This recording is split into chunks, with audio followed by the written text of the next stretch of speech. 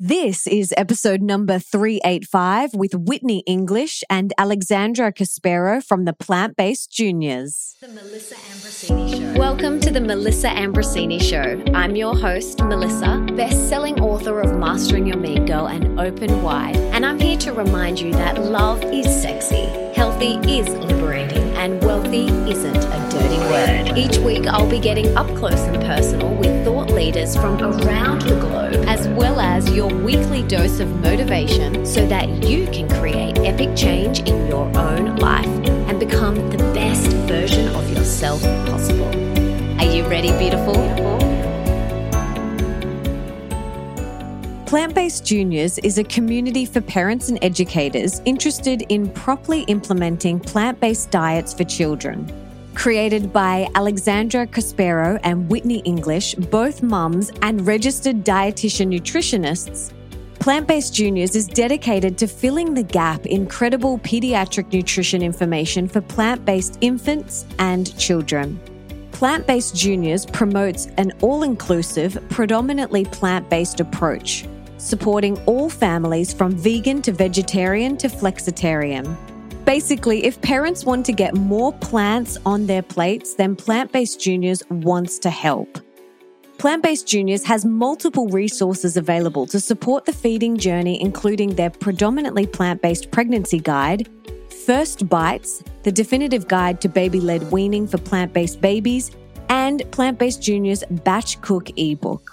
And in today's episode, we chat about why Whitney and Alexandra both started eating a plant-based diet, why they stayed vegan during their pregnancies, and the incredible story of how they started Plant-Based Juniors. The secrets they wish everyone knew about having a healthy plant-based pregnancy, and the common mistakes that can prevent you and your bub from thriving, the one nutrient you should never leave off your plate regardless of your diet choices, the 4 crucial nutrients to focus on during your pregnancy and where to find them, what's the best way to get protein if you're eating plant-based, the vital dietary changes to consider during breastfeeding so that your baby can thrive and you don't get depleted, the pivotal nutrients that all mamas require during pregnancy and breastfeeding, yet so many people are missing out on these.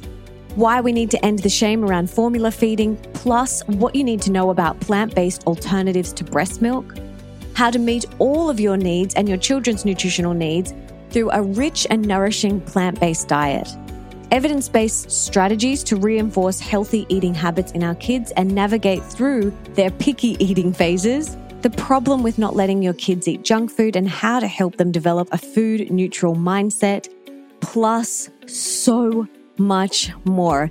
This episode is jam-packed. You're going to want to get out a pen and paper and take notes. It's so good. And for everything that we mention in the show, you can check out in the show notes. And that's over at melissaambrosini.com/385. And now, without further ado, let's bring on the incredible Whitney and Alexandra from the Plant-Based Juniors.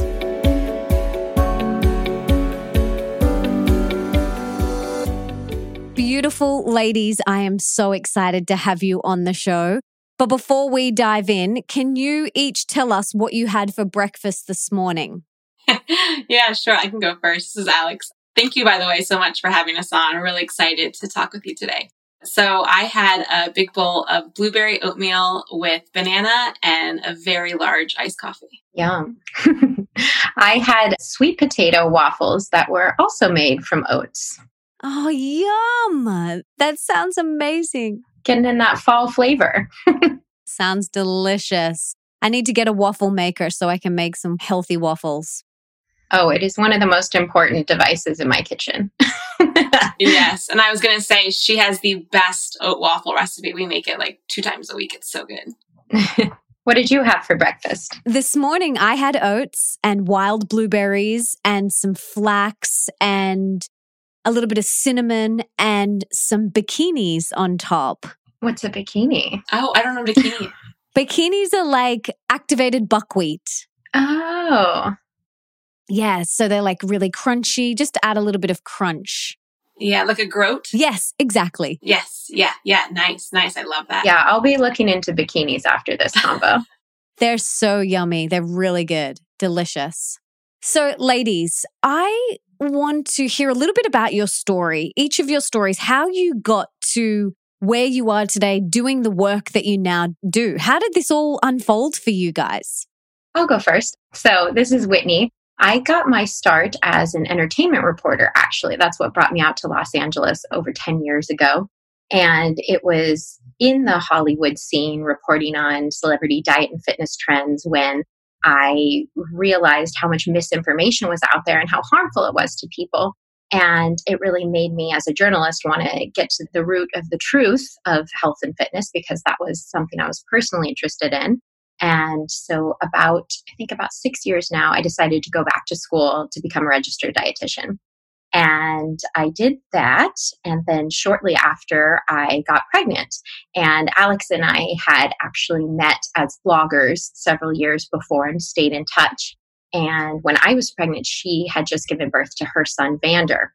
And so we got to talking. We had both gotten into plant-based eating in our own ways and were facing now feeding children plant-based and plant-based pregnancies and plant-based breastfeeding. And we had a lot of questions.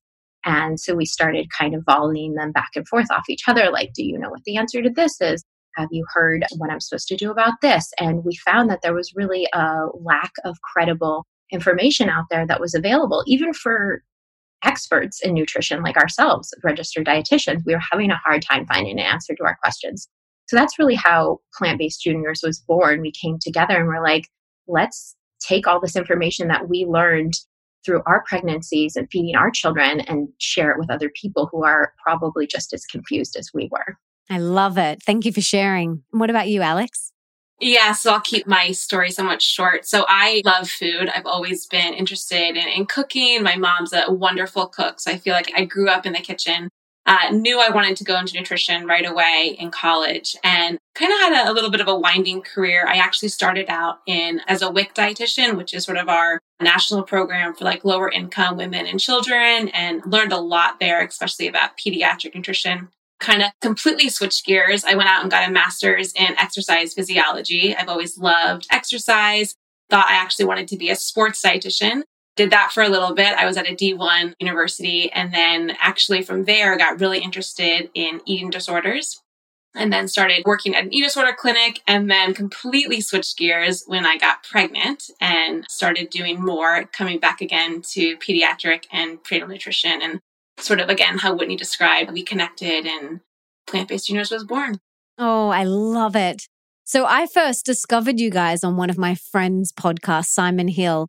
And I thought what you were sharing was just incredible. I am currently pregnant with my first. Oh, congrats. Congratulations. Thank you so much. So exciting. It is the best ever. It's so much fun. I've been plant-based for a while now, and so this has been a plant-based pregnancy. And I want to hear from you guys. Let's take it from the top. I want to hear about how we can have a healthy plant-based pregnancy. Like, what are the specific nutrients that you need during pregnancy? And tell us about any supplements that pregnant women need to think about. Yeah. I mean, really, I think this is, again, like Whitney said, where PBJ started. I mean, I feel like no matter what eating plan you have, the moment you become pregnant, there's that, obviously like elation and you're so excited. And then I think for me, it was like, oh my gosh, am I doing this right? I felt very, very confident in my plant-based diet for myself. But I tell you what, you become a mama and all of a sudden you're responsible for someone else's life and doubt creeps in. And I feel like that is a big part of our mission, is really to empower other parents, other mothers to say like, hey, look, this is what the science actually says. And, here's how you can do this, and also feel really confident about your decisions. When it comes to a plant-based pregnancy, of course, nutrient needs increase across the board, but that doesn't mean it's difficult to do that with a plant-based pregnancy. I think it's also important to start off by saying, I think there's a difference in what we want to do versus perhaps what actually happens in pregnancy. I know for me, before I got pregnant, I thought I was going to eat all of these like beautiful smoothies and vibrant green juices and just really nourishing plant-based foods. And I was so nauseous for the first 15, 20 weeks. I couldn't keep down barely anything, let alone a raw vegetable. And I really subsided a lot on cooked grains and really simple foods that I could actually eat and not feel sick afterwards. And so I think it's a really important thing to tell all, especially new parents, like giving yourself the grace for perhaps what you think your pregnancy diet is going to look like and maybe what it actually looks like. And knowing that some days, if all you can get down is some toasted bread and a prenatal, that's okay.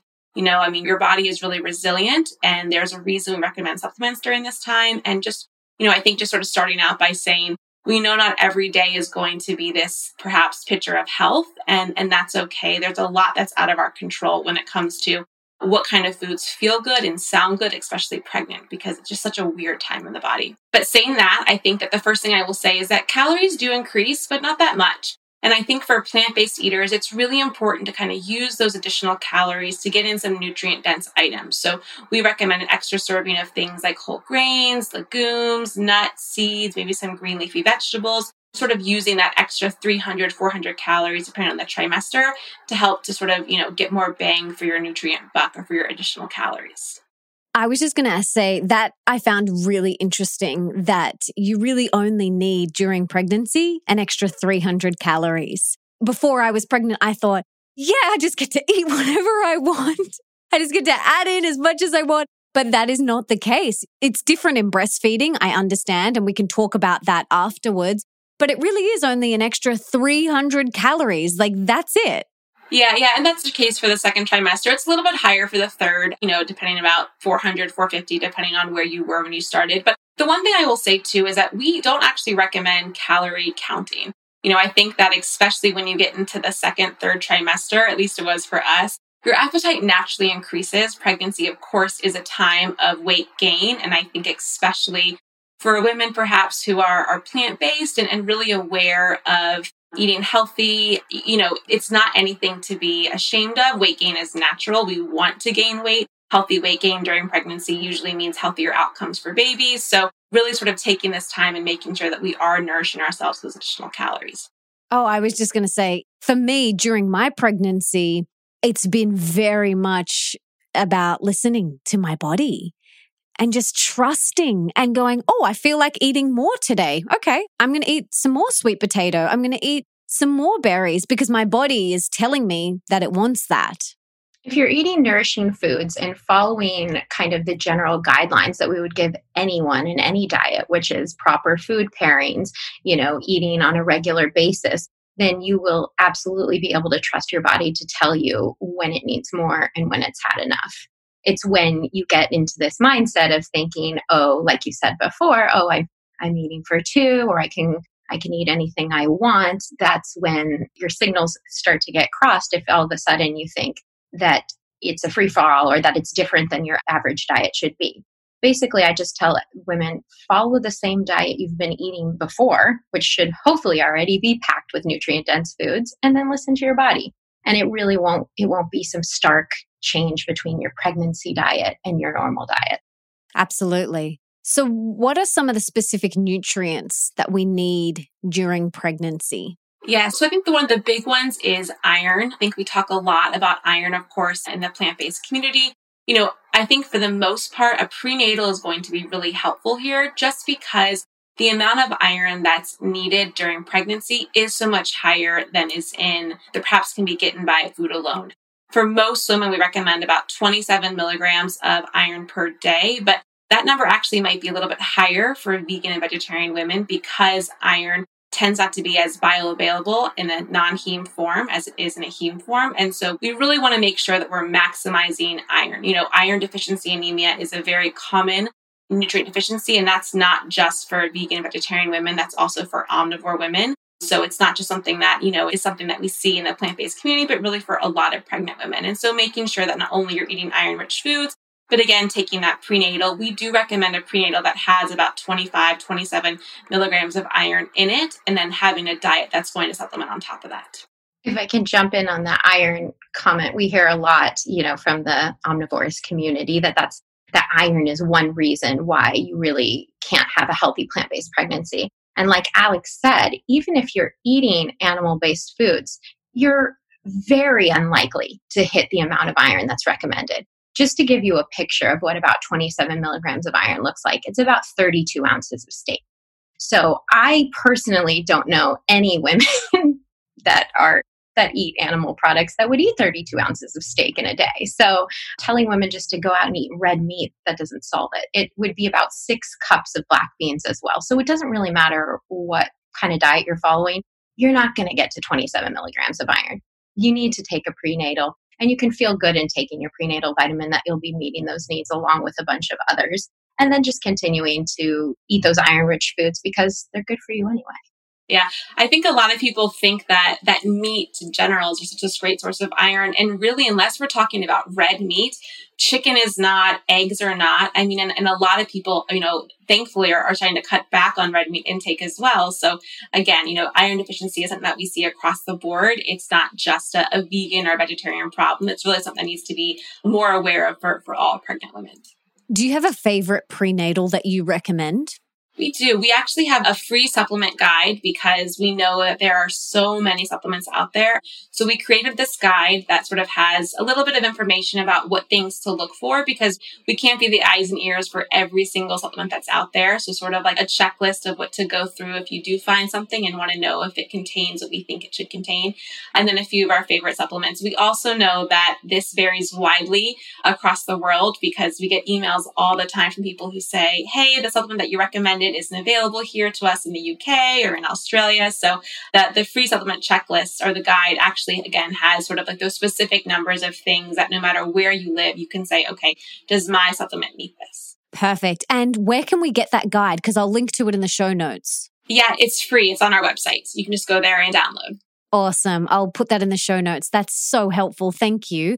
So other than iron, what are some other specific essential nutrients that we need to think about during pregnancy? Yeah, so iron is the big one. Folic acid or folate is really the one that I think vegans and plant-based eaters sort of have a leg up on, just because a plant-based diet is very naturally high in folate. Prenatals, again, are going to contain this nutrient because it is so critical in helping to prevent neural tube defects, which is why you usually hear that the recommendation for starting a prenatal is sort of about when you're trying to conceive because, you might not know that you're pregnant for a few weeks or perhaps even longer. And a lot of those brain and neural tube developments really happen in those early few weeks. And we want to make sure that women are taking enough folate or folic acid. Again, a plant-based diet is very rich in this, but it doesn't hurt to take that prenatal as well. So calcium needs do increase during pregnancy, but absorption also increases. So the amount that you need isn't really any different. So you just want to, make sure you're continuing to consume those calcium-rich foods. We're also both big fans of like a fortified milk, just because you can add that into different kinds of smoothies. And it's a nice way to get, 350 milligrams of calcium, depending on what brand of non-dairy milk that you're taking. Yeah, calcium is one that plant-based women specifically want to look out for because I think we think that a plant-based diet is going to be naturally rich in calcium because it's found in so many different plant sources, but it's not found in very high amounts. And then, as we discussed earlier, in the first trimester of pregnancy, when you're feeling like you want to barf all the time, a few cups of broccoli isn't always going to be appealing to you. So fortified foods really help you get there, as Alex said. And if you're not having fortified foods and you're also not sure that you're actually meeting your 1,000 milligrams a day of calcium through whole foods, then you should definitely include a calcium supplement because the baby takes preference for calcium needs. So it will pull the calcium from your bones if you're not getting enough through your diet. I was just going to say that goes for all of the nutrients, like the baby gets preference. Yeah. I mean, it's really amazing, I think, in so many ways, just how incredible our bodies are. And sort of how they really know what to do. And, it's not always great for our health, but I think it's always sometimes a little bit reassuring that I know my baby's going to be taken care of because my body is going to be designed to make sure that he or she is first. And then, our needs are a little bit second. I was just going to add on to the calcium conversation. We have sort of a hack that we show where you can take a food grade calcium carbonate and add it to things like a homemade yogurt. So we do a homemade yogurt with cashews and different kinds of fruits. And then you can add a little bit of calcium powder if you want, especially if you're finding that, you're having a harder time getting in enough from those whole food sources. We're very pro in the sense of like, yes, of course, we want to make sure to emphasize food first, but that's not always possible for so many reasons. And so, supplements really aren't this four-letter word. If that's what helps you to meet those needs, then that's going to be a much better choice than not getting those nutrients at all. So on our Instagram channel, you can find our little story series on how to self-fortify your own yogurt, because most plant-based yogurts at the grocery store are not fortified, unlike the beverages. Yeah. And then, B12, of course, is going to be something that's important. We do recommend a supplement here. Of course, we know that there's so many foods that are fortified with B12, but because the need is going to be higher for pregnancy and breastfeeding, we feel a safer route to make sure that you're getting it every single day through a supplement. Because absorption rates are going to be so much less when it comes to a supplement as well, we do want a higher dose. So sort of a minimum of 25 micrograms. So, the beautiful thing about B12, especially in an adult, is that there really isn't that much of a harm in taking a higher amount. So if your prenatal does not contain at least 25 micrograms, then we definitely want you to take an additional B12 supplement. Awesome. Yeah. And then the other thing I will just sort of point out is choline. And, choline, I think, is one of these nutrients that we're starting to hear more and more about. I know even when I was pregnant, 4 years ago with my son, it was sort of a nutrient that I was just sort of starting to hear a little bit more research about. But even in those, short 4 years, there's been a lot more that we know. And I think that's going to continue to be the case in the next decade or so, what we're really understanding about this nutrient. Choline is really important in cognition.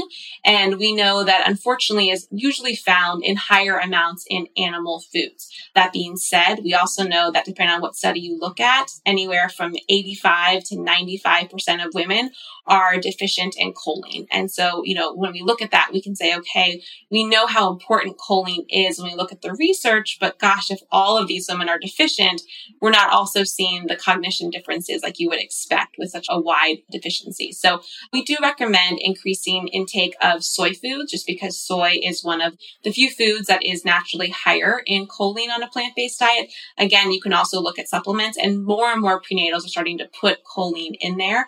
If you follow a vegetarian diet, eggs are a rich source of choline. There is some negativity when it comes to choline supplementation and increased production of TMAO, but really we're only recommending a choline supplementation for a shorter period of time in pregnancy and breastfeeding. And we think, as of what the research says now, the benefits outweigh any potential negatives of having that increased production later in life. Great. Is there anything else that we've missed? Any other nutrients? Let's talk protein, because that's probably the biggest question I think that we get about a plant-based pregnancy, next to iron. Like with calories and like with really all the nutrients, it does increase, but it doesn't increase to drastic amounts that are unmeetable with whole foods. Basically, I think the average woman needs about 46 is the RDA for the average amount of protein per day. It goes up to 71 grams during pregnancy. And a good rule of thumb is take however much protein you're consuming now and add about 25 grams. And that can easily be met with a couple extra servings of beans a day, a whole grain peanut butter sandwich, and a side of tofu, something like that. It's really not a lot. It's not to the point where you need to all of a sudden start packing in protein powder or protein bars that people commonly ask about. So I just tell people, again, don't worry about keeping track. You don't need to get out a calorie counter or a protein counter. Just listen to your body, because when you naturally increase your calories, you're going to naturally increase your protein, because protein is in everything. As any savvy plant-based dieter knows, it's literally in everything. There's even protein in coffee. I love dropping that fun fact. I definitely wouldn't encourage pregnant women to try to meet their protein needs through coffee, though. No, definitely not. Now, when we start breastfeeding, what do we do different? What do we need to increase? Do the supplements change? Can we talk about that a little bit? Sure. So it's actually, luckily, pretty easy. During breastfeeding, all of your nutrient needs increase slightly more. So there's not a whole lot you need to change. The only thing I would say that is a big difference would be your fluid intake. You need a lot of fluid to produce a lot of breast milk. So your fluid needs go up to about 16 cups a day.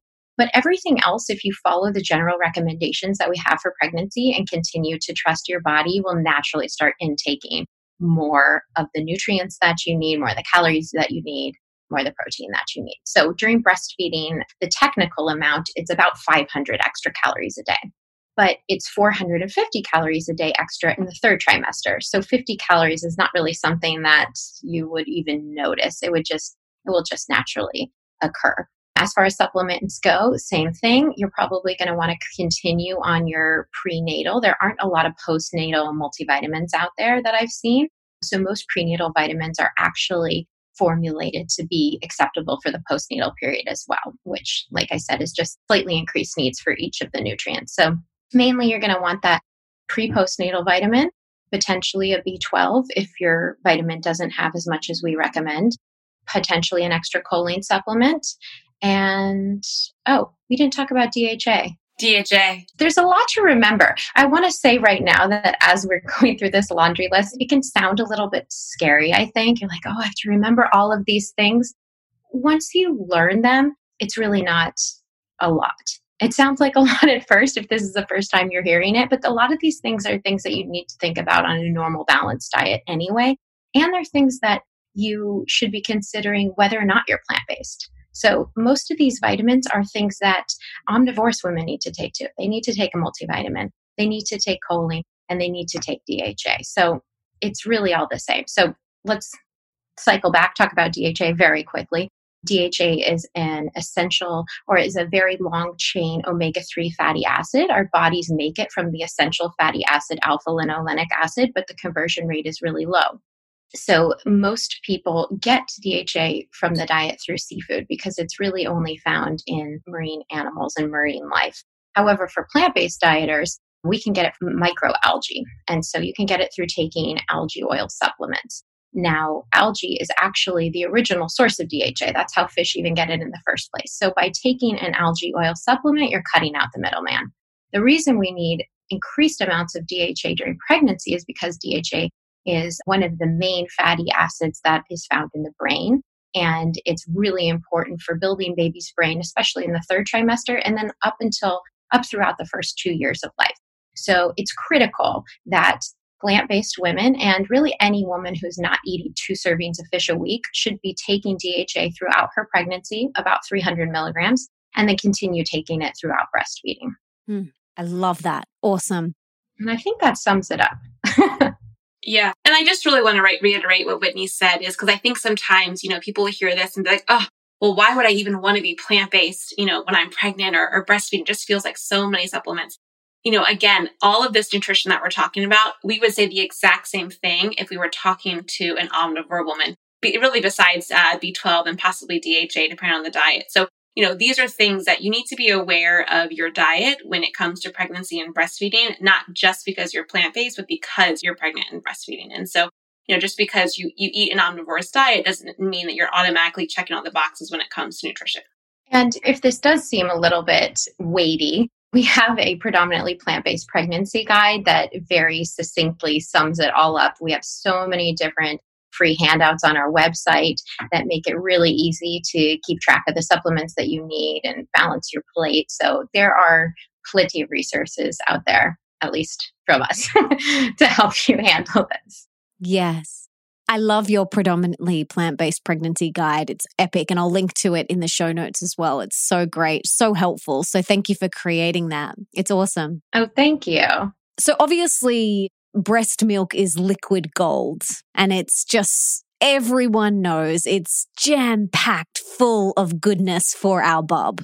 If for some reason we can't breastfeed, what are the best plant-based formulas that you have come across? Because this is a question I get asked a lot because I've not been in that situation before. I haven't done the research, but I want to hear from you guys. Obviously, we want to give them breast milk as much as we can, but if for some reason we can't, do you guys have any recommendations of the best plant-based organic formulas that we could give? Yeah. And, there's so much to sort of unpack here when it comes to breastfeeding and formula.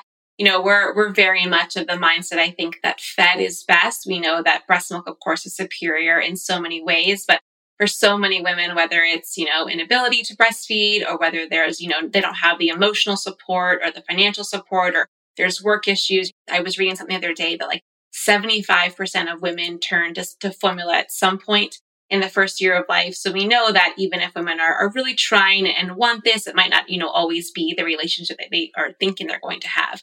So just sort of saying that, we are very pro whatever is best for you and your child. For the most part, I think we recommend any formula that is going to be affordable, accessible, and easy for your baby to digest, because unfortunately there aren't a whole host of different options out there. So if your baby has any type of digestion issues, one might feel better for them than the other. And we don't want to shame or guilt anyone, because there just aren't that many soy or even pea-based formulas out there. And so even for plant-based moms who perhaps didn't want to turn to a cow's milk supplement or formula, that might be the best option for your baby, depending on what their needs are. And again, there's a lot of different digestion needs that come into play. The first thing I will say is that I don't truly know any formula in the US, so again, it's different around the world, that is truly vegan. And that's because the vitamin D and DHA are usually animal sourced. So when it comes to a plant-based option, you're going to have a soy option. I think I saw the other day that they are, and again, formulations change all the time, especially with the rise of more people turning to more plant-based diets. There's, different offerings coming out. I am not aware in the US, at least, of any pea-based formula that is for infants. There are some toddler formula options out there, but right now the only plant-based options for infants are going to be soy-based. And the question that we hear all the time, because if you take that canister of formula and you flip it over, the first thing you're typically going to see is something like a brown rice syrup or sometimes like a corn syrup. And, people will say, oh, I want to find a soy-based formula that doesn't contain any sweeteners. And that is not going to happen. And that's because breast milk is very high in carbohydrates, much more so than a cow's milk is going to be, and especially more so than a soybean is going to be. And so in order to complement that natural sort of high carbohydrate ratio, and actually breast milk is probably lower in protein than some people think. It's going to be lower in protein than cow's milk too. We have to supplement that sugar. And so we tend to add in any type of sugar. Usually it's a brown rice syrup when you're looking for like more of the organic formulas, but different types of solids, corn syrup solids are also going to be fairly popular. So unfortunately, there's no soy formula that doesn't contain any added sugars. There are sugar, quote unquote, non-added formulas that are going to be cow's based because they can add in more lactose, but that's just not the case with soy. And, I just sort of like to educate around that because I think people see that and they think, oh, I'm not going to give that to my child. And unfortunately, just the way that breast milk, we're trying to mimic that, there isn't a workaround. Lactose is the main ingredient in breast milk and in cow's milk, and lactose is a sugar. So if you're not going to have an mammal sugar, you're going to have a plant sugar. And so and sugar is sugar.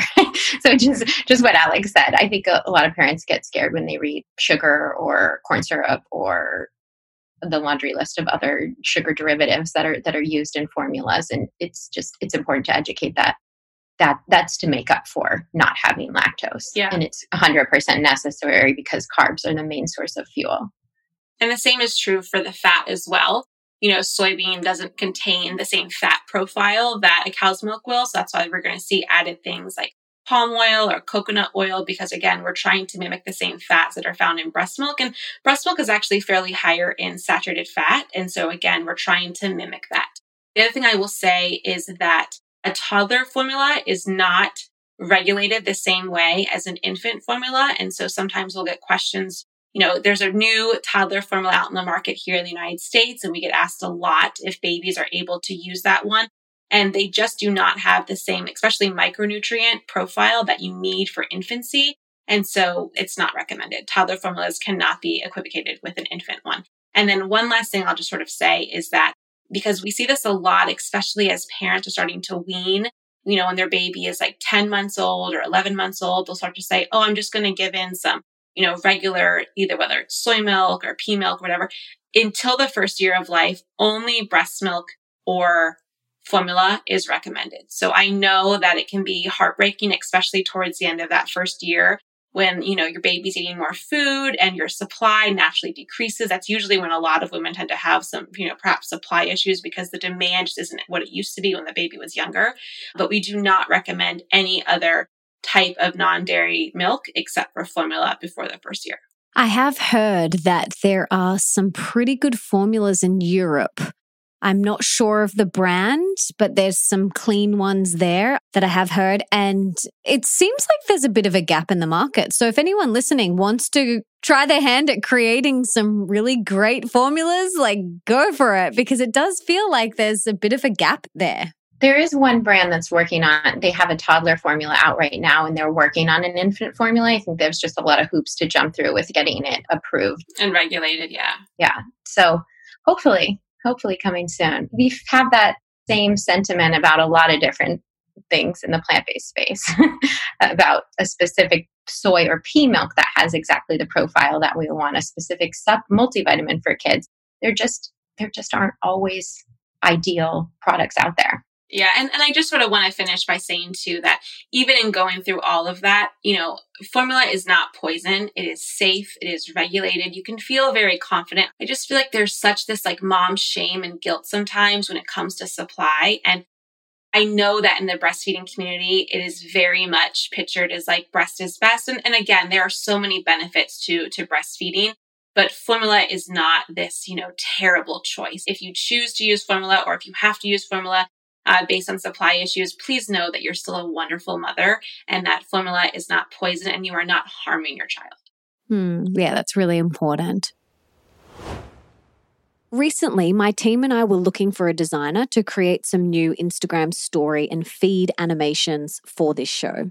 Because my usual designer is on maternity leave, that meant we had to look somewhere else. Then we came across Design Crowd. And I have to say, we were so impressed. Basically, Design Crowd is a website with hundreds of thousands of designers ready to help you create your perfect custom design. Whether that's a logo, website, book cover, or social media ad campaign, a quality design can make a huge difference to your overall engagement and success in a competitive market. There are over 900,000 super talented designers from around the world ready to submit creative ideas, ensuring you get the perfect custom design every single time. Now, within hours of posting your job brief online, you'll receive your first design. And over the course of 2 to 7 days, a typical project will receive 60 to 100 plus different designs. You then simply pick the best design and approve payment to the designer. That's it. How easy is that? Check out designcrowd.com/Melissa. That's DESIGNCROUD.com/Melissa to receive up to $150 off. And keep an eye out on my Instagram over the coming weeks to see what we created with Design Crowd. So how do we make sure we're raising healthy plant-based kids and make sure that they're getting all of the nutrients that they need to grow healthy and strong? Yeah, well, so this is, I'd say, a multi-pronged approach. There's the nutritional aspect, the actual foods that we're providing them. And then there's the shaping the behaviors about these foods, because we can, as parents, set any nutrient-dense food we like in front of them. But if they're not going to eat it, then what's the point? We're not achieving our goal. And if we're going to be setting them up for a lifetime of maladaptive eating behaviors, then we're also not achieving our goal. So I will cover the first part, the nutrition part, and then I think we're going to be diving into picky eating and how to shape positive eating behaviors in a little bit. We use what we call the PB3 plate. It's a visual guide that Alex and I developed to help parents plan out meals. Most of the nutrient concerns are the same as what we would recommend for a plant-based adult, with a few exceptions. So one really important area is fat. So babies and toddlers, they need a lot more fat than adults do. They need about 35 to 40% of their calories to be coming from fat. And so this can be a big difference between an adult plant-based diet and a child plant-based diet, especially if you're following like a whole foods plant-based diet, which can be naturally lower in fat. It's really important to remember that babies need fat and to include it regularly in their diet. So fat is right at the center of our plate, and we can give you a link to that so people can kind of visualize this while we talk about it. But that's one important aspect of the plate. And then we divide the plate into three other categories. So we've got, and these are all in thirds, we've got fruits and vegetables, we've got legumes, nuts and seeds, and we've got grains and starches. And this is another area where it might differ from an adult plate, is that we only dedicate about a third of the plate to fruits and vegetables. And that's again because fruits and vegetables are naturally lower in fat and lower in calories. And while we want our kids eating lots of them, we don't want them to fill up so much that they can't get enough of the nutrients that are going to have some of the other types of nutrients from the other categories. So they're not going to get as much fat if they're filling up on just the fruits and vegetables. They're what we want them eating more calorically dense foods so that they can meet their calorie needs and their fat needs. But basically, if you fill your child's plate with food from each one of these categories as much as you can, then you're likely to meet your child's needs.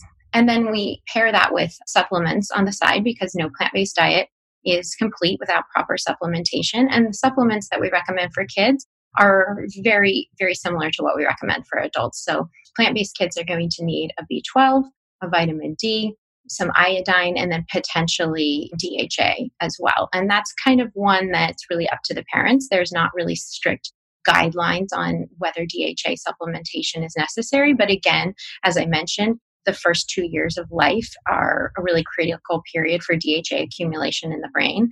And while we can make it from plant-based foods in our diet, like flaxseed, like soy foods, like walnuts, the conversion rate is low. So Alex and I both supplement our sons with DHA, and that is also included in our free supplement guide if you want to check that out.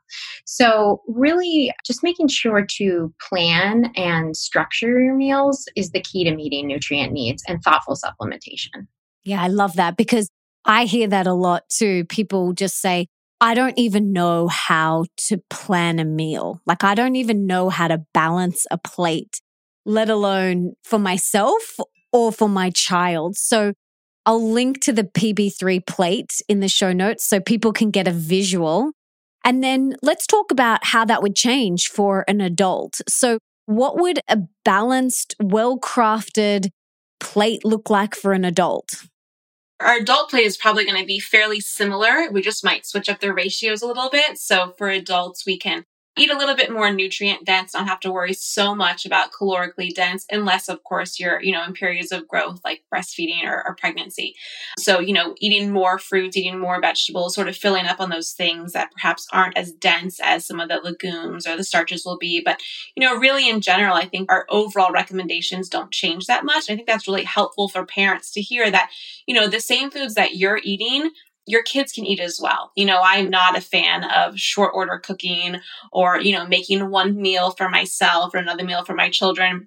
Even my 8-month-old, for the most part, gets the exact same foods that we eat, with a few exceptions, especially when it comes to like salt, of course. But we're really fans of all plant-based foods, as long as they're safe and appropriate for the ages of their kids, can be served. And so you don't have to feel like you're making something just for yourself that's different from your child.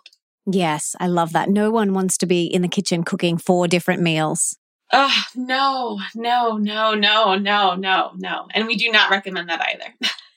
Yeah. So basically, by just making sure that you're including a food from each of these 3 major categories, you'll also end up naturally hitting their needs for all of the micronutrients as well, for the iron, the calcium, the vitamin C, the vitamin A, the things that we want them to get from foods versus the supplements. Those are found in those 3 main categories. Yeah. And I think this is something too, again, it's not just for, people hearing this or thinking like, oh, well, I'm not vegetarian or I'm not vegan or I'm not plant-based. The vast majority of children, and adults as well, do not eat enough plants. And one of our big missions is, really helping to get more plants on the plate. So much of our preferences for food are really formed in those first few years of life. And so we're really big on the idea that the more plants, the more that we can introduce our children to these nutrient-rich foods.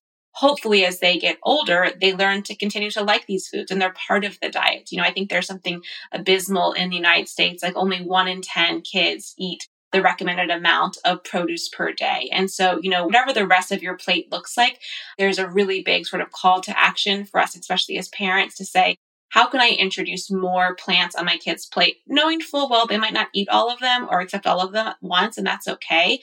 But the more they're introduced to it, I think is a really, really good way to, again, sort of like solidify these healthy eating habits as they get older. Absolutely. I don't think any parent is debating that their child or children could do with more plants. I think everyone wants that for their children and for themselves as well.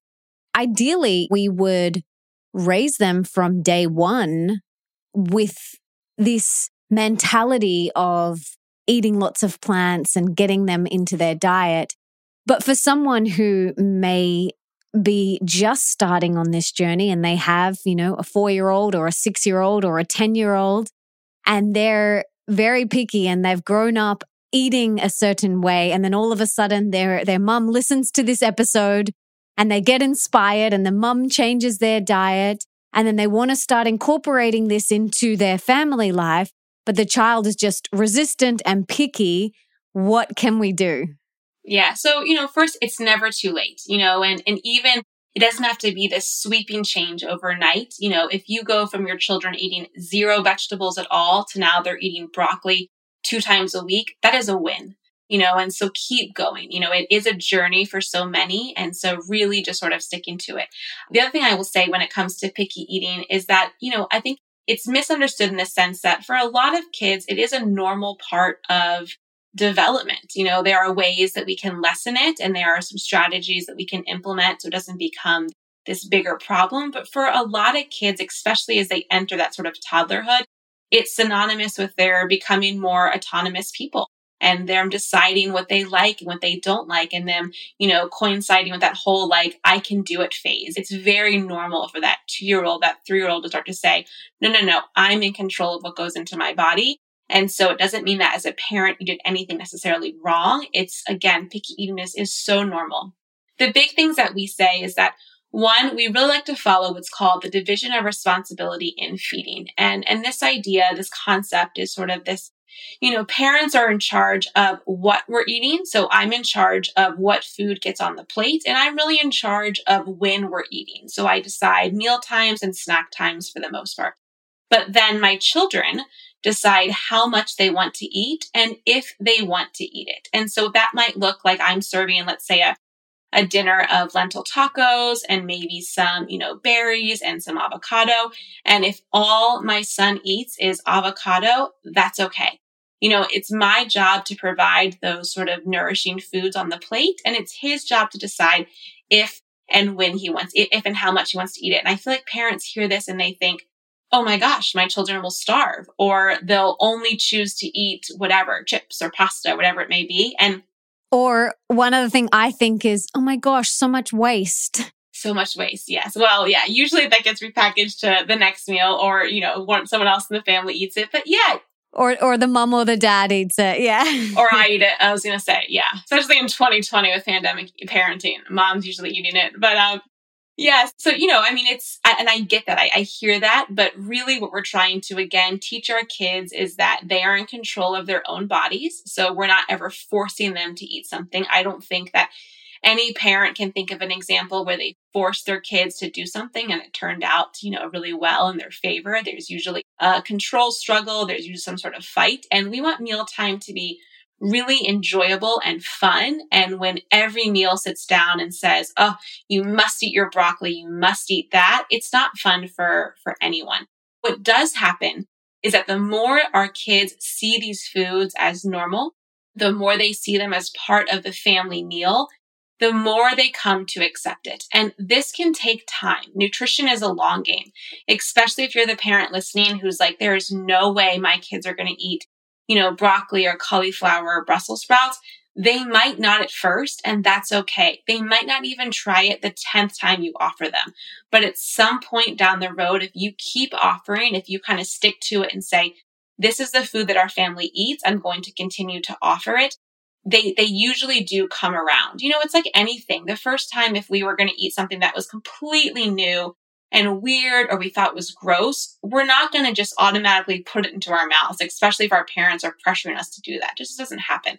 We want to feel comfortable around it. We want to feel safe around it. And especially when that comes to sort of that toddler, that sort of young, preschooler who really needs to feel safe at what they're putting into their body. Food is no exception. And we just want to make mealtime really positive. And again, offering without pressure is really the key when it comes to lessening picky eating. I'll tell you, it may even take 100 times or more. My son, Caleb, he's a little over 2.5 now. He just started eating broccoli. And that is the first vegetable at 2.5 that he will eat on its own. I've been giving him broccoli probably 3 to 4 times a week on his plate since he started eating at 6 months. And he just started eating it. And it was such a big win. And I'll tell you, I'm sure any other parent would feel this as well. I thought he's never going to eat this. It's been 2 years now, and he just started eating it. So persist, parents. It will happen. We never pressured him. No. And we hear this a lot from people who will say things like, oh, I offered it, he doesn't like it. And I just think it's really helpful to continue to share that, again, it takes time. And not to give up. If this is the way that you want your children to eat, especially if this is something that is brand new to you, it's going to take time. I even think about the adults where it takes time and continued exposure. Kids are no different. Yeah, absolutely. And there are a few things that you can do to make it easier. The most important thing is that when you're structuring your plate, when you're looking at the PB3 plate model and you're picking the 3 categories to put down, we suggest that at least 2 items on the plate are things that you already know your child likes. So that when he sits down to the meal, he's not just facing an entirely foreign plate. That's going to be really scary. And that's going to definitely increase the likelihood that the whole thing doesn't get eaten or it gets thrown off the table. So if you make sure to include at least 2 things that your child already knows, already loves, then you're going to drastically increase the likelihood of having a positive meal and having them try the new food that's on their plate. Yeah, that's really powerful and such helpful information. I have a question for you ladies. With your son, Whitney, when he did start eating the broccoli, do you make a big deal of it? Do you celebrate it? Do you say, well done, like this is exciting? Or do you kind of not say anything? I'm curious, how do you approach this? I did not say anything because we didn't want to make it, by getting too excited about that, then it puts so much power in the hands of the food. It starts to teach him that some foods are better than others. And we really want him to feel food neutral, that whatever he chooses to eat is going to be acceptable. Because when you start to pit foods as good and as bad, it's going to influence whether he likes them. So the one thing we always tell parents is never bribe your kids with dessert. So don't tell them if you eat your broccoli, then you're going to get dessert. Because in their mind, that teaches them that dessert is the desirable food and broccoli is the undesirable food. And by doing that, they're always going to feel like they're always going to want the dessert over the broccoli. So by teaching them to be food neutral, that really helps to set the stage for them to choose to eat foods based on what their body is asking for and what nutrients they really need. So yeah, we didn't make a big deal of it. Me and my husband were like looking at each other across the table like, oh my God, my mind's exploding right now. We do congratulate him when he tries a new food, though. So if we put a new food on his plate and we go, oh, did you see we included some baked cauliflower? It looks like white broccoli, doesn't it? How funny is that? So we'll talk about the characteristics of the food, not necessarily the nutritional aspect. And then we'll say, do you want to try it? It's a new food. If he tries it and he spits it out, I go, that's okay. You don't have to eat it. I'm glad you tried it, though. It's good to be adventurous and to try new foods. So I think that's a place where you can congratulate them. But it's always important to let them know that they don't have to eat anything. And I always say that when my son starts to pitch a fit, like, I don't like this food, I say, that's okay. You don't have to eat it, but it's going to be there on your plate. And we're eating it. So if you decide to eat it, that's great. But it's completely up to you. Yeah, one thing we really want to do with picky eating is to diffuse the control. So much of picky eating, especially in sort of younger kids, is a control issue. It's I'm going to decide. And if I think that my mom or my dad wants me to eat that, that gives that child so much power. And picky eating can quickly become a power struggle, and we don't want that. So if we kind of diffuse the situation where it's like, hey, no big deal, buddy, you don't have to eat it, or I'll give my son a little bowl and I'll say, anything you don't want, you can put in here. And it just sort of reminds them again that like, I'm not catering to you. I'm still choosing what our family eats. I'm always going to offer something that I know that you're going to like, but I'm still in the driver's seat. I'm still driving the bus, but you get to decide if you want to eat it. And that way too, he knows that I still hold the control of what we're having, but he doesn't have any control when it comes to, making sure that he feels like he has to eat, because that just becomes really, really tricky when it comes to solving picky eating. And there's just so much to this. Picky eating is such a huge topic for all parents. And you are not alone if you're struggling with it. You're actually in the majority. So Alex and I dedicated an entire chapter of our book. We have a book coming out this May on feeding babies and toddlers. And we have an entire chapter dedicated to picky eating because it's just such a common problem. Yes, that's so great. I can't wait to read that. It's really important, the whole food neutral thing. I love that you guys want to raise food neutral children. It's really important. And the whole control and the power struggle. So it's about presenting it to them, putting it on their plate. Alex, your idea of like having a little bowl and saying, whatever you don't want to just put in there, that's cool, whatever. Because then they feel like they have the power. They feel like they're the one in control when, really you're the one that's providing it. I'm curious, we want to encourage our children to be food neutral. However, packaged sweets, cakes, lollies, chocolate, chips, ice cream, how do we then teach them that those foods are not actually food, a majority of the time? How do we teach that if we're then saying all food is neutral?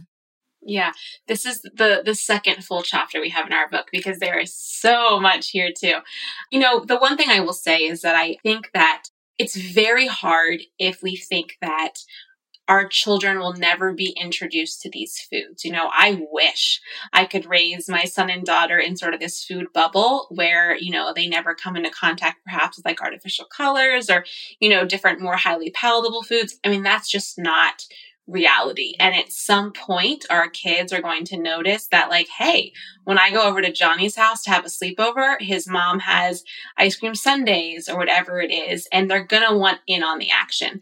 One thing that we know doesn't work, even though it seems perhaps counterintuitive, is the more that we restrict, the more that we perhaps, limit or restrict or don't like our children, taste some of those foods, the more likely they are to go wild when they are introduced to them, So if we never allow, let's say, any kind of candy or cookie in our home, and then they go to a friend's house or go to a birthday party, they're likely, because they've never had any sort of like structure around how to enjoy it, they're likely going to overindulge. And we see this a lot, especially with kids who aren't allowed, different kinds of sweets. They tend to start hiding them, or perhaps when they do eat them, there's some binge eating behaviors going on. So we actually recommend introducing sweets when the kids are old enough. So we don't have to do this at 2, once they're older, once they are more aware of things in more of a structured way. So, we want to teach them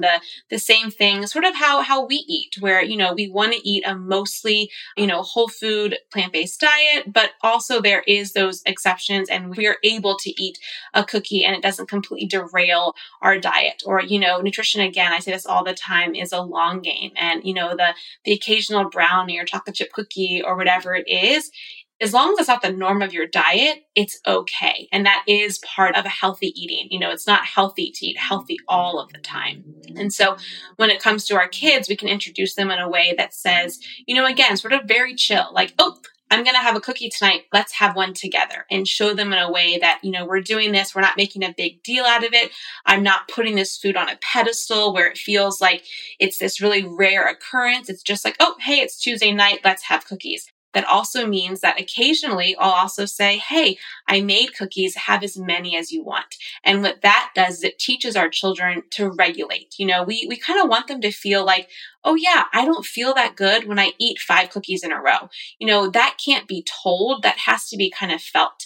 And we want our kids to be able to regulate themselves around these types of foods. And, I think a big part of it again too is also modeling how that is in our own life, in our own bodies. If we're showing them that like, hey, mom can eat this ice cream and, does it in a way where I'm not binging it. I'm not doing it in this like really secretive way or this way where I feel like this ice cream has this power over me, but it's just a nonchalant thing. I'm enjoying it. I'm loving it. And I can model that to our kids. They learn that these foods don't have this like intrinsic power that I think sometimes when we restrict them, it just naturally kind of gives to them.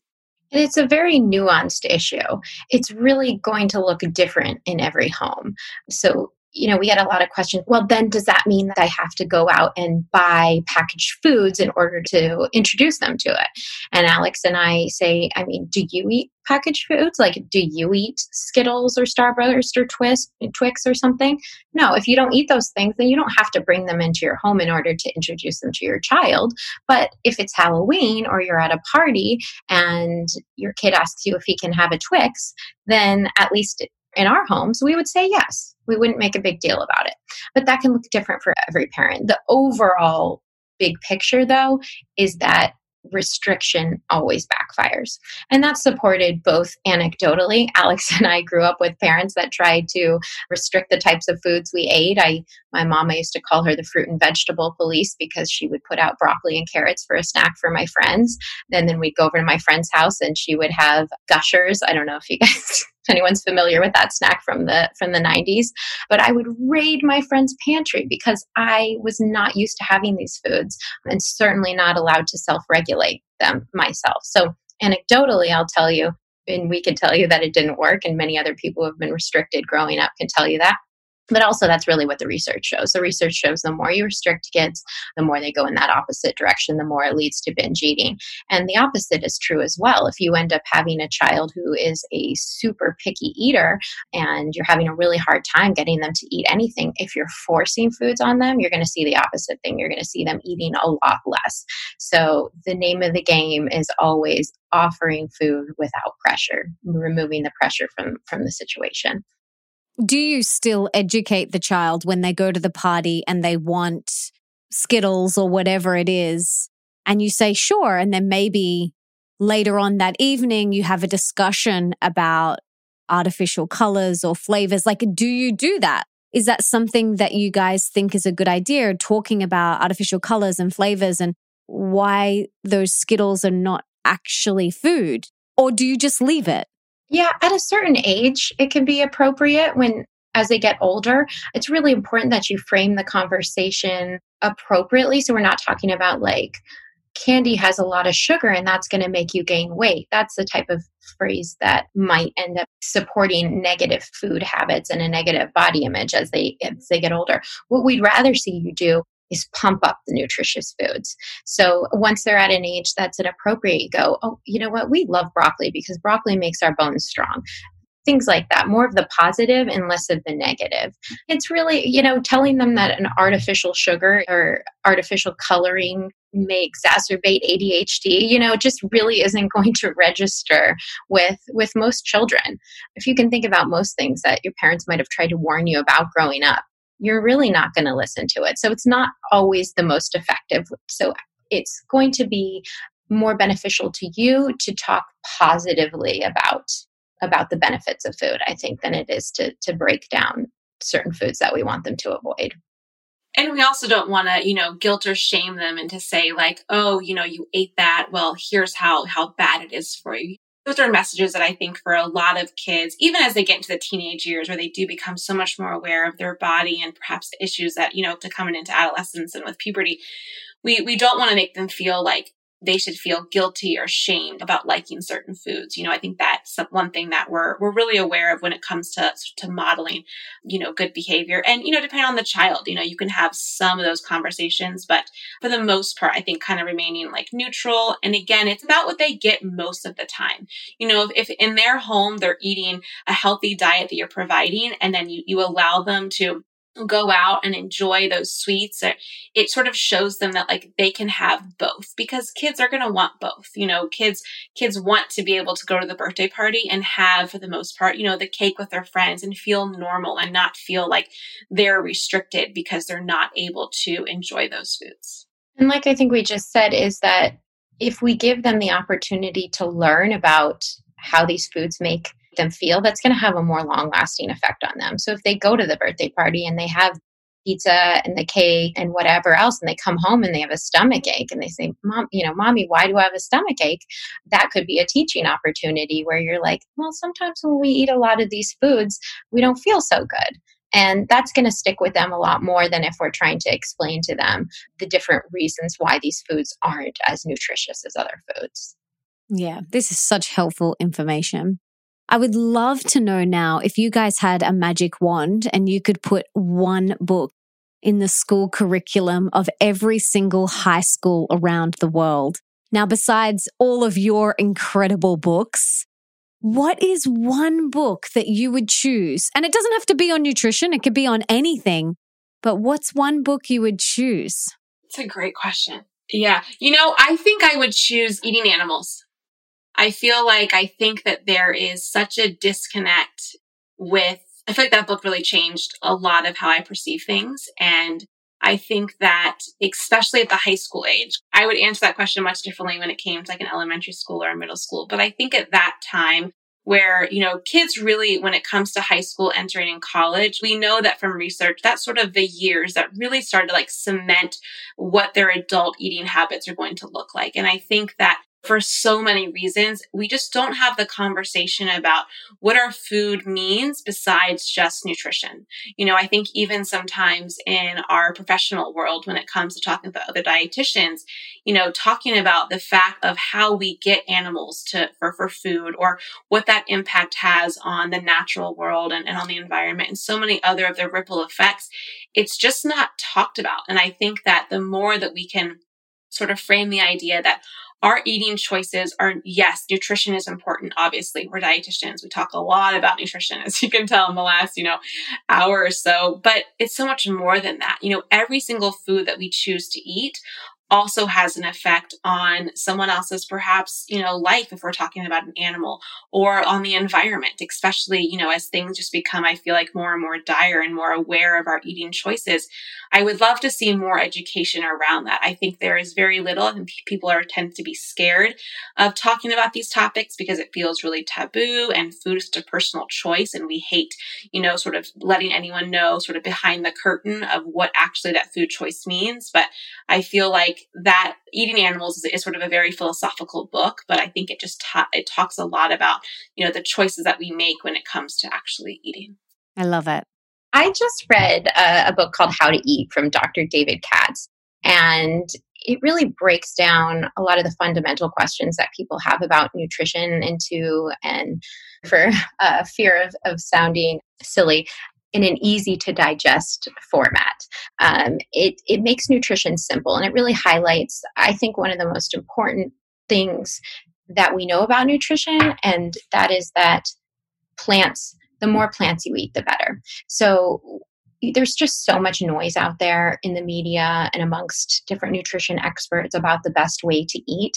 And really, there are just a few things that we know about the diet: less processed foods, more plants. That's the key to good health.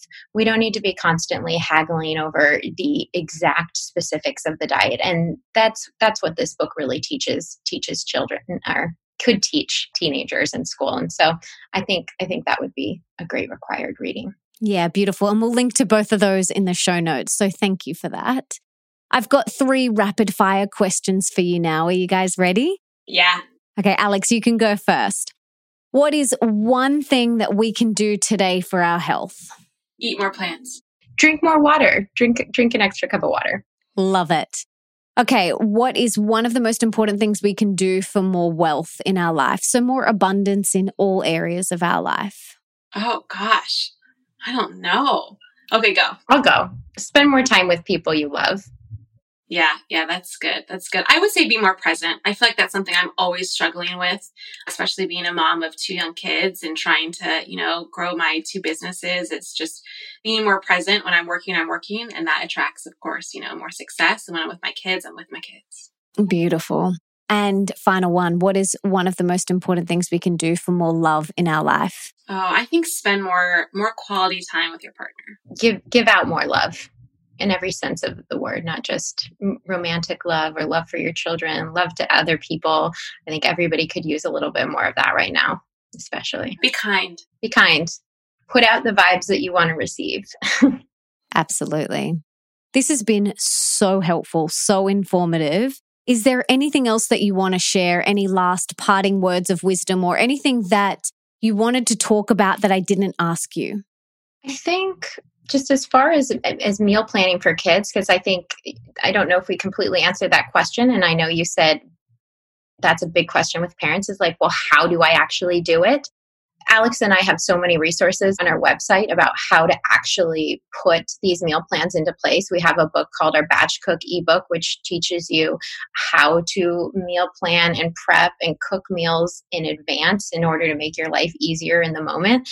So that's kind of I want to highlight is that it may sound complicated, but once you get some of these fundamental ground rules in place, that it becomes second nature. I think that sometimes we feel like, especially when it comes to our kids' health, we have to come in guns blazing with all of these new rules and think it's leaning into what feels right. If you're listening to this and you're thinking, gosh, my kids usually eat the traditional quote unquote kid food. And that's, for so many reasons what we're eating. That's okay. Small changes make a big difference, especially when it comes to changing taste preferences.